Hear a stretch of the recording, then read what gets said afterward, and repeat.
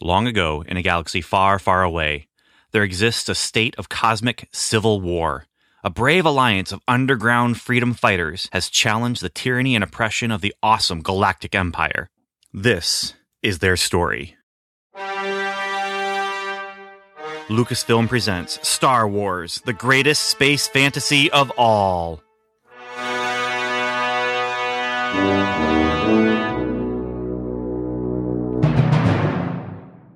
The Comic Book Time Machine presents Marvel's Cosmic Comics, exploring Marvel's licensed sci-fi and fantasy during the Star Wars period. Episode 101, The Empire Strikes, Star Wars, issue number 18, cover date December 1978.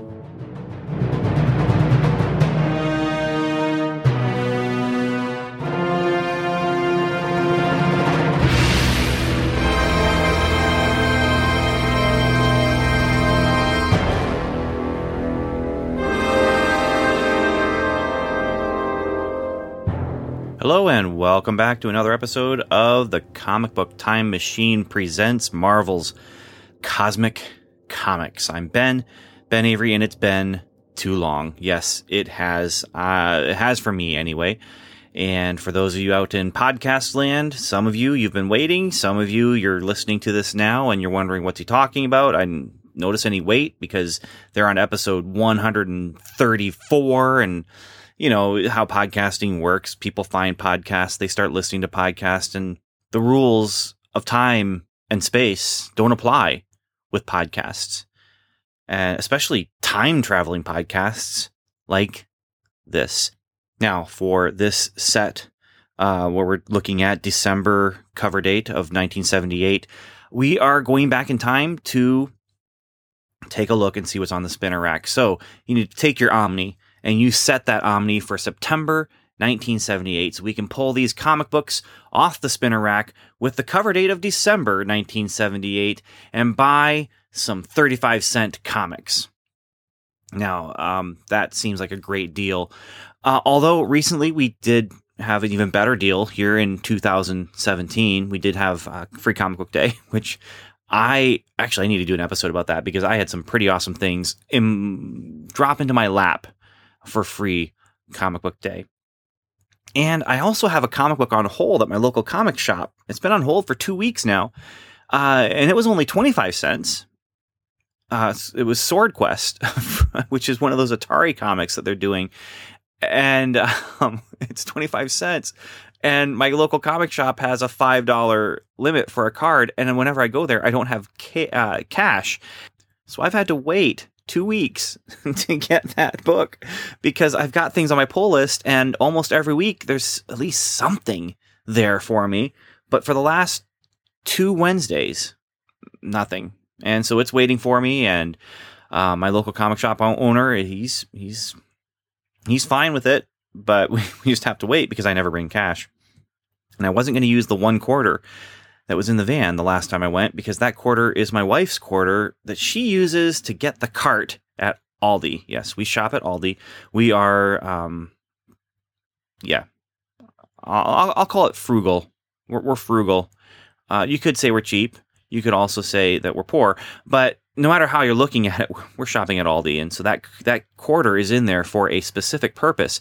There used to be more quarters in there, but someone got into our cars and stole all the change out of our cars. So my car, my wife's van, all the change was gone. So that quarter in there is not mine to touch to buy a quarter comic.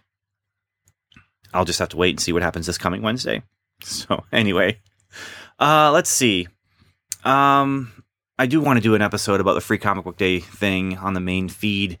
And actually, as you're listening to this, I might have already done so by the time this episode goes live, because you know how time travel, the laws of space and time don't apply. This is podcasting, and just throw out all of the things you learned in physics. Just throw it out the window. And we're doing comic book time travel here, not even good sci-fi time travel, just comic book time travel.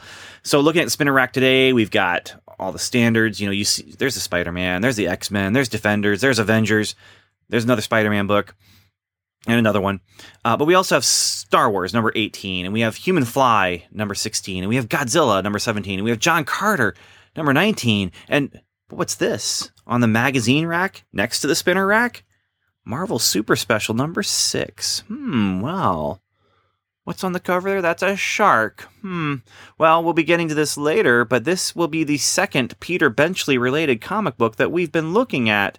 And, I wonder if it's going to be as good as The Deep. Well, we will see. Oh, and of course, there's Devil Dinosaur, Machine Man, number 9. So it looks like we have a pretty cool month of comics here with December of 1978, the cover date. So let's get started.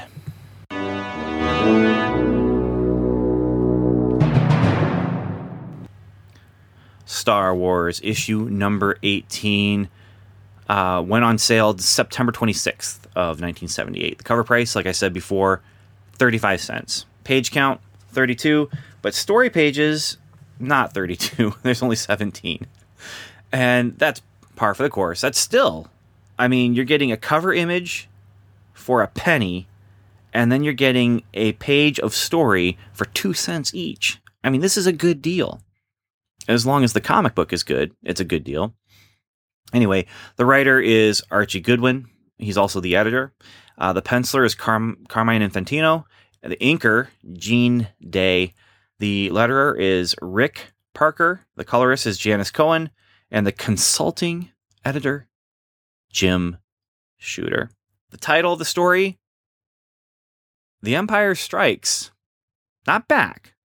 No, the Empire isn't striking back yet. It's getting around to striking back. Right now, it's just plain striking. Although I'm not sure how much striking actually happens. It's more chasing and getting ready to strike than actual striking. But, we can quibble about the title later. The cover to this comic is just really odd for me, and it's odd for 2 different reasons for me. Reason number 1 is, like I said, The Empire Strikes. The cover itself has the little... the corner box with Luke Skywalker and his red lightsaber. It then says Adventures Beyond, the greatest space fantasy film of all. And I would not disagree. We are talking about definitely the greatest space fantasy film of all in that first Star Wars and the greatest space fantasy franchise of all as well. But then it says The Empire Strikes. It just cracks me up because this, they obviously did not know that this was going to be the title of the movie. It seems like nobody knew that this was going to be the title of the second movie because, let's be honest, if they had known at Lucasfilm, they would never have allowed them to call this The Empire Strikes. But it's also odd to me because of the actual picture that's there on the cover. And this just cracks me up. You have framing around the main image of the cover is a bunch of stormtrooper heads and guns, and they're all pointed at one thing. And it's, a classic cover in that way because even, you have Star Wars in the bold lettering, but The Empire Strikes is kind of tapered down. So it's wider at the top and it gets thinner. And that's, if it continued, it would be, a triangle that would point to the middle of this the middle of the bottom half of the cover. And so everything on this cover is pointing to C-3PO. And not just pointing to C-3PO, it's pointing to C-3PO holding Luke Skywalker in his arms. If you think about the cover of, I believe it's Crisis on Infinite Earth, I'm not sure what issue it is, where Superman is holding Supergirl's body in his arms, and she's dead. She's just laying limp in his arms. And there's a Batman holding Robin. These are classics of comic book cover imagery. They go back to this often. And they do this riff on this the character holding someone else. I've seen it with Thor. I've seen it with a number of different characters, a number of different comic books, even before the Crisis comic book. That to me I think is probably the most famous. And this is before that too, with C-3PO holding Luke Skywalker in his arms. And I'm just thinking to myself, I didn't realize that C-3PO was strong enough to be able to hold a healthy, average size human being in his arms. Now, I shouldn't say healthy. I mean, Luke's not looking good. In fact, I noticed he's not looking good, but one of the stormtroopers also notices he's not looking good. The stormtrooper says, "There's the wounded rebel spy. Vaporize him and the droids." And behind C-3PO is R2-D2. And yeah, so anyway, this was drawn by Carmine Infantino, and as I was looking at this, I thought, well, this must be something that's representational of what goes on in the comic. There's no way that this actual scene happened in the comic. Or did it? Well, I've already read the comic, so I know. But, spoiler, it happens in the comic. It does. And so this just cracks me up. And it's a great cover, as far as composition and the way it draws the eye, the way it's supposed to draw the eye and everything like that. But it just seems so absurd to me. C-3PO holding Luke Skywalker. I don't know why. Maybe it shouldn't seem absurd to me. But there it is. So let's get inside this book, though.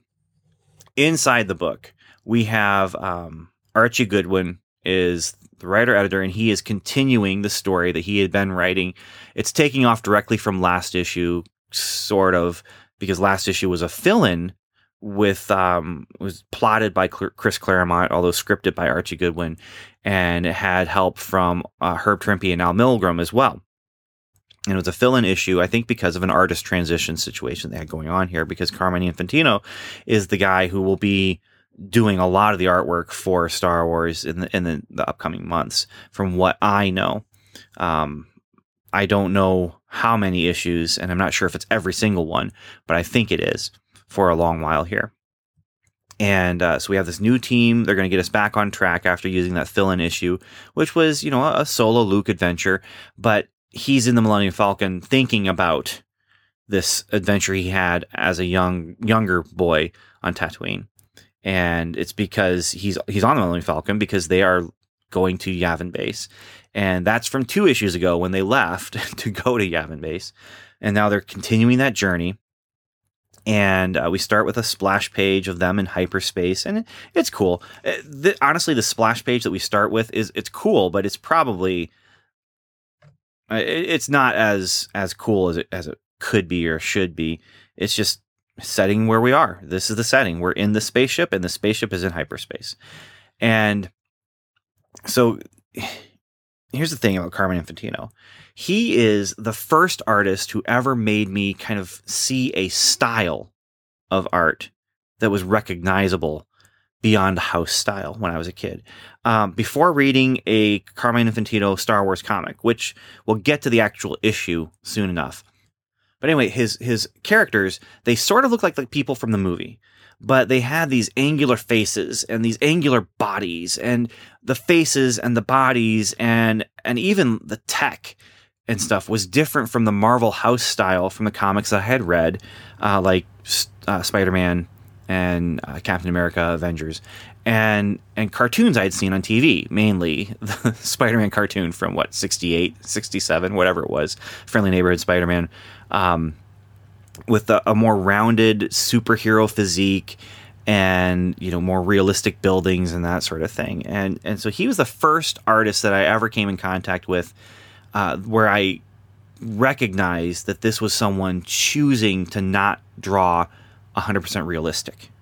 And I remember puzzling over this and looking at that comic book, and like I said, we'll get to the actual issue, but I remember just looking at it and trying to figure out, that's Han Solo? That doesn't look like Han Solo, but it does look like Han Solo, and the way his jawbone was and everything like that. So here, reading this takes me right back to that. And that's not to say it doesn't work, but it is to say it takes a little getting used to. And R2-D2 does not feel right because he's not proportioned.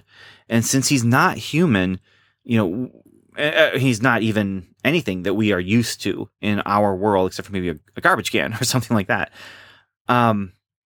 It takes a little more getting used to when you're dealing with things that are not from our Earth, where we would already be familiar with this. So I'm looking at humans, and I'm willing to accept the stylistic choices. But then I look at R2-D2, which I only know R2-D2 as this round character with a dome, and then the other one is Chewbacca, man. He looks like just that funky Bigfoot, and the stormtroopers, they have the stylized angularity. Sure, we'll go with that word. But again, because they're wearing masks, it looks a little strange because it's one fantasy representation of the world in the film being represented in another style, and it just takes a little getting used to. So the story itself is, again, maybe I shouldn't be spoiling all this stuff, but it's good. It's a good story. It's a very simple story as far as what happens in this particular issue, but it's definitely setting up a whole bunch of stuff that's going to be happening later. We already had the setup with that hunter guy, that cyborg guy. He's not in this, and I'm waiting for him. I want him to come back. And so now the place where they're going in this issue, I can totally see him just really fitting in nicely into the tone of the place where they're going to be. I don't know when he's going to come back, but I am excited to see him come back. But I'm also glad to see the team working together. In this story, we have Luke, Leia, Han, C-3PO, Chewie, R2-D2. They're all together on one ship. This is the kind of story I would have loved as a kid because it had the whole team together. And I had the whole team as action figures. And I didn't have the Millennium Falcon for a while, but I had other things that I used to be the Millennium Falcon or a ship like that where my team would all be together. And reading this comic just takes me back to those days when I was just loving the idea of this team of friends and waiting for the next movie to come along. Speaking of that Millennium Falcon that I didn't have, my cousin had it. And when they moved to California, I got to buy that Millennium Falcon from him at his garage sale. And as of the day that I'm recording this, we just got back from vacation 2 days ago. 2 days ago from this time I'm recording this, I had to throw it away. I was helping my mom clean out some stuff in her garage, and I pulled out that Millennium Falcon and I looked at it, and it was just broken.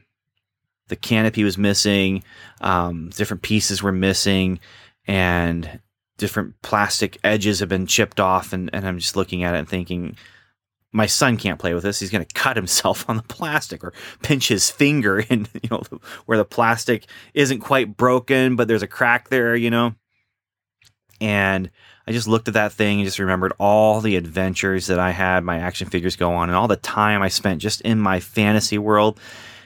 And I tossed it. I threw it away. I wasn't going to be able to sell it. I wasn't going to make my son play with it. There was no repairing it. It went in the garbage. Oh, that hurt. It hurt. But it had to happen. I had to let it go.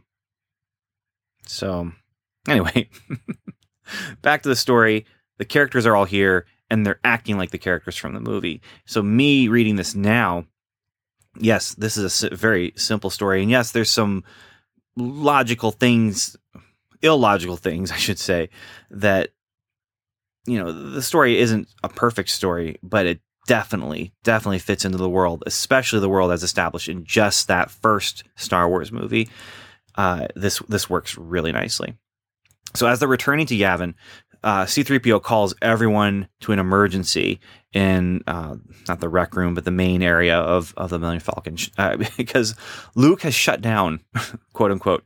That's what C-3PO keeps saying. Han Solo keeps telling him to stop saying that, but Luke has shut down. Apparently, while practicing using the Force, he stopped and was doing a meditation exercise. And that meditation exercise gave him a vision that really just terrified him and scared him unconscious. Now, we don't know what the vision is, just that something is coming. Something beyond among the stars is out there. And it's coming, and who knows what it is. We won't, because Luke's unconscious. He can't tell anyone. Fortunately, R2-D2 happened to be recording the training session, and so R2-D2 was able to play it for everyone else so they could see what had happened. They now need medical help, and Han Solo knows what to do. And this is bringing us into some of that interplay where he is bickering with Princess Leia. And it's bickering that reminds me of Empire Strikes Back kind of bickering, but it's fun interplay. He's saying we got to find some medical help. He says nobody knows the ins and outs of this galaxy better than this spice smuggler, and you've got nothing to worry about. Your royalness. And then she's, well, why am I still worried? And then he comes out of hyperspace and he comes out in the wrong place. He's in the right quadrant, I think it is. Let's see. Yeah, we're in the right quadrant, but the wrong sector. And that sector is really a bad place to be because there is an Imperial presence there. And actually the TIE fighter that approaches them is Darth Vader's style of TIE fighter.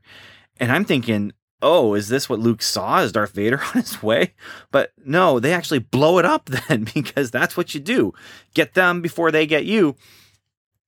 But they know that there's others there and they need to get out of there. But then they come across this ship that's been destroyed and is just smoking, and it's been attacked, obviously, very, very recently. It's a private merchant ship, and it's marked House of Tag, which... this Tag, I don't know anything about the House of Tag. I do know that that comic book I was talking about earlier had a character named Tag in it, Tagge, and so that gets me a little excited. Oh, so we're building toward the comic book that I had when I was a kid that I've been looking forward to. Anyway, the Imperials clearly did this, but then in the wreckage they see man alive, a body floating in the wreckage wearing rebel gear.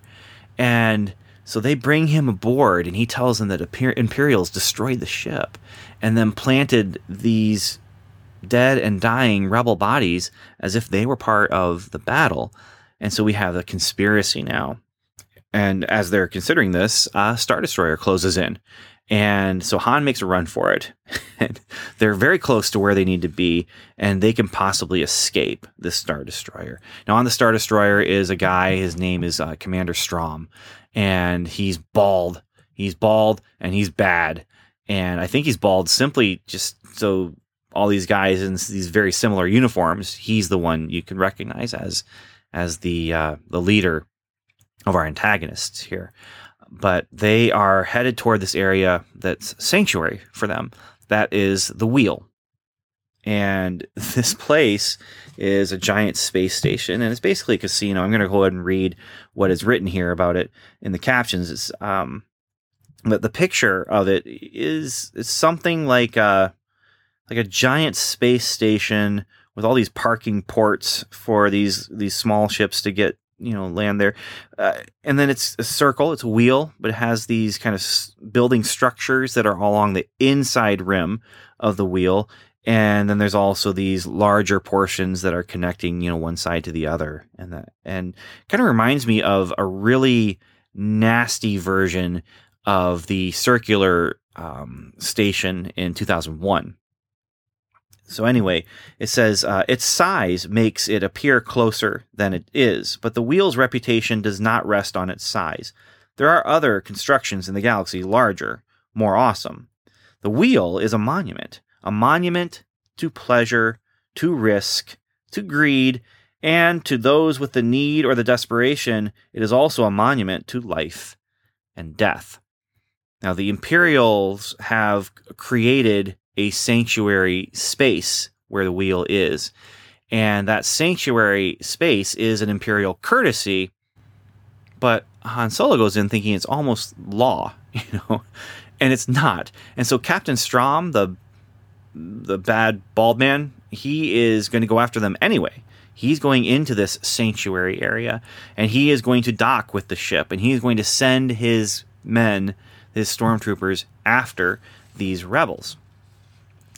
Now, the Millennium Falcon, they fly in hot, they land hot, they jump off the ship and run away from the ship before they do any kind of registration or anything like that. And they leave the droids and Luke on the ship. And the reasoning isn't bad. Let's see, the way Han Solo puts it is, you're a known leader of the Rebel Alliance. With the Empire hot on our heels, Luke's much safer with these two anonymous droids. But it does cause a commotion because they didn't pay, and then they left the ship almost immediately. And so they're going to go to the authorities. Well, the authorities are Senator Grayshade and a droid named Mastercom. And Grayshade gets in communication with Captain Strom, and he is against the Imperials coming and killing the rebels until he hears about how rebels destroyed that ship. Obviously the rebels didn't do it, but the House of Tag name changes his tune. And I looked a little bit around after I read this. I could not find any indication that he is of the House of Tag, but I'm pretty sure Grayshade is of the House of Tag. Anyway, now he's just fully willing to compromise the whole sanctuary thing. And so stormtroopers, they come in and they find C-3PO. They find R2-D2 and they find Luke. And they find them in the cover image. C-3PO is carrying Luke, trying to find help. And I'm thinking, okay, I guess that whole thing about him being strong enough, it's, the cover is not representational. The cover is literal, what is inside the story.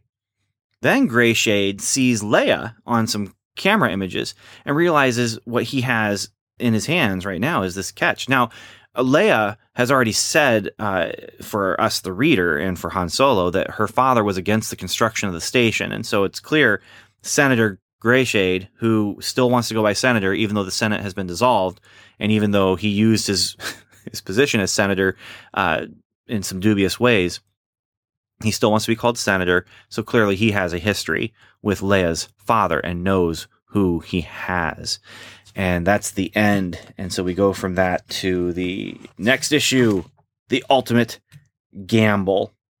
And again, this is a casino, so it makes sense they'd have some ultimate gambles here if they're fighting for their lives.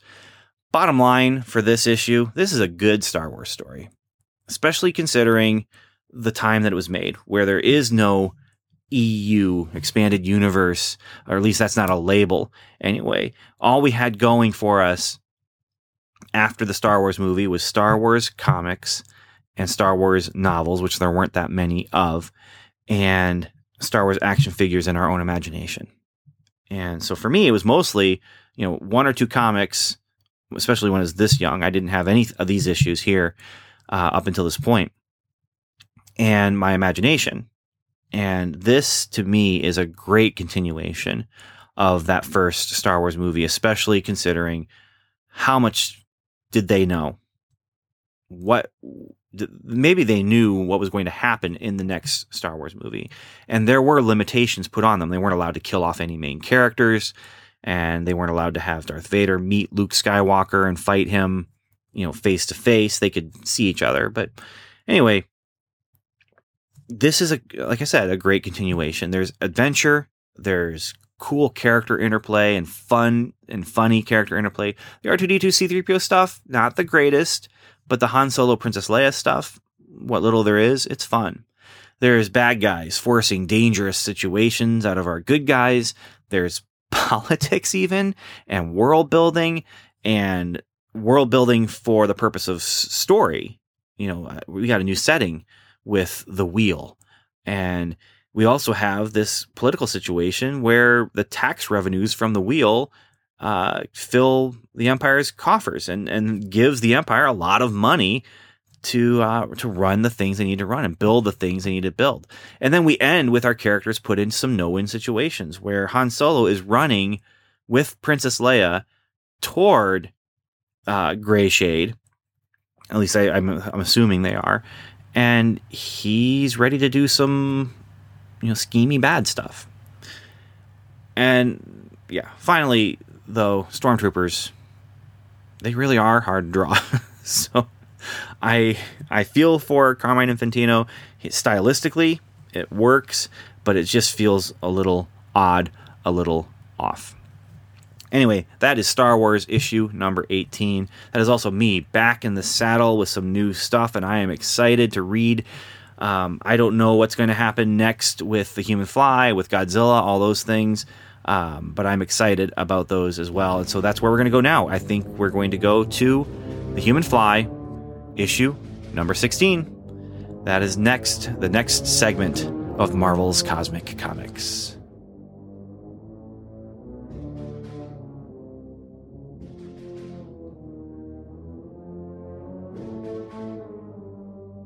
Thanks for listening to the Comic Book Time Machine's Marvel's Cosmic Comics feed. You can find more discussion of many, many more comics like Superman and Spider-Man, What Ifs and Elseworlds, The $6 Million Man and Batman, comics 7 days old and 7 decades old, on our main feed, which you can find on iTunes or at comicbooktimemachine.com. We'd also love it if you join us on Facebook at facebook.com or on Twitter, where we are at Comic Time.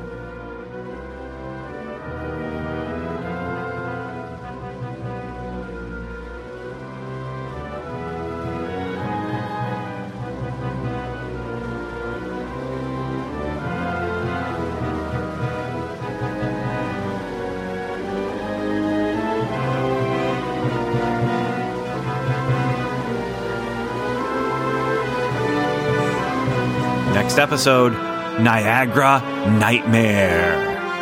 Human Fly number 16.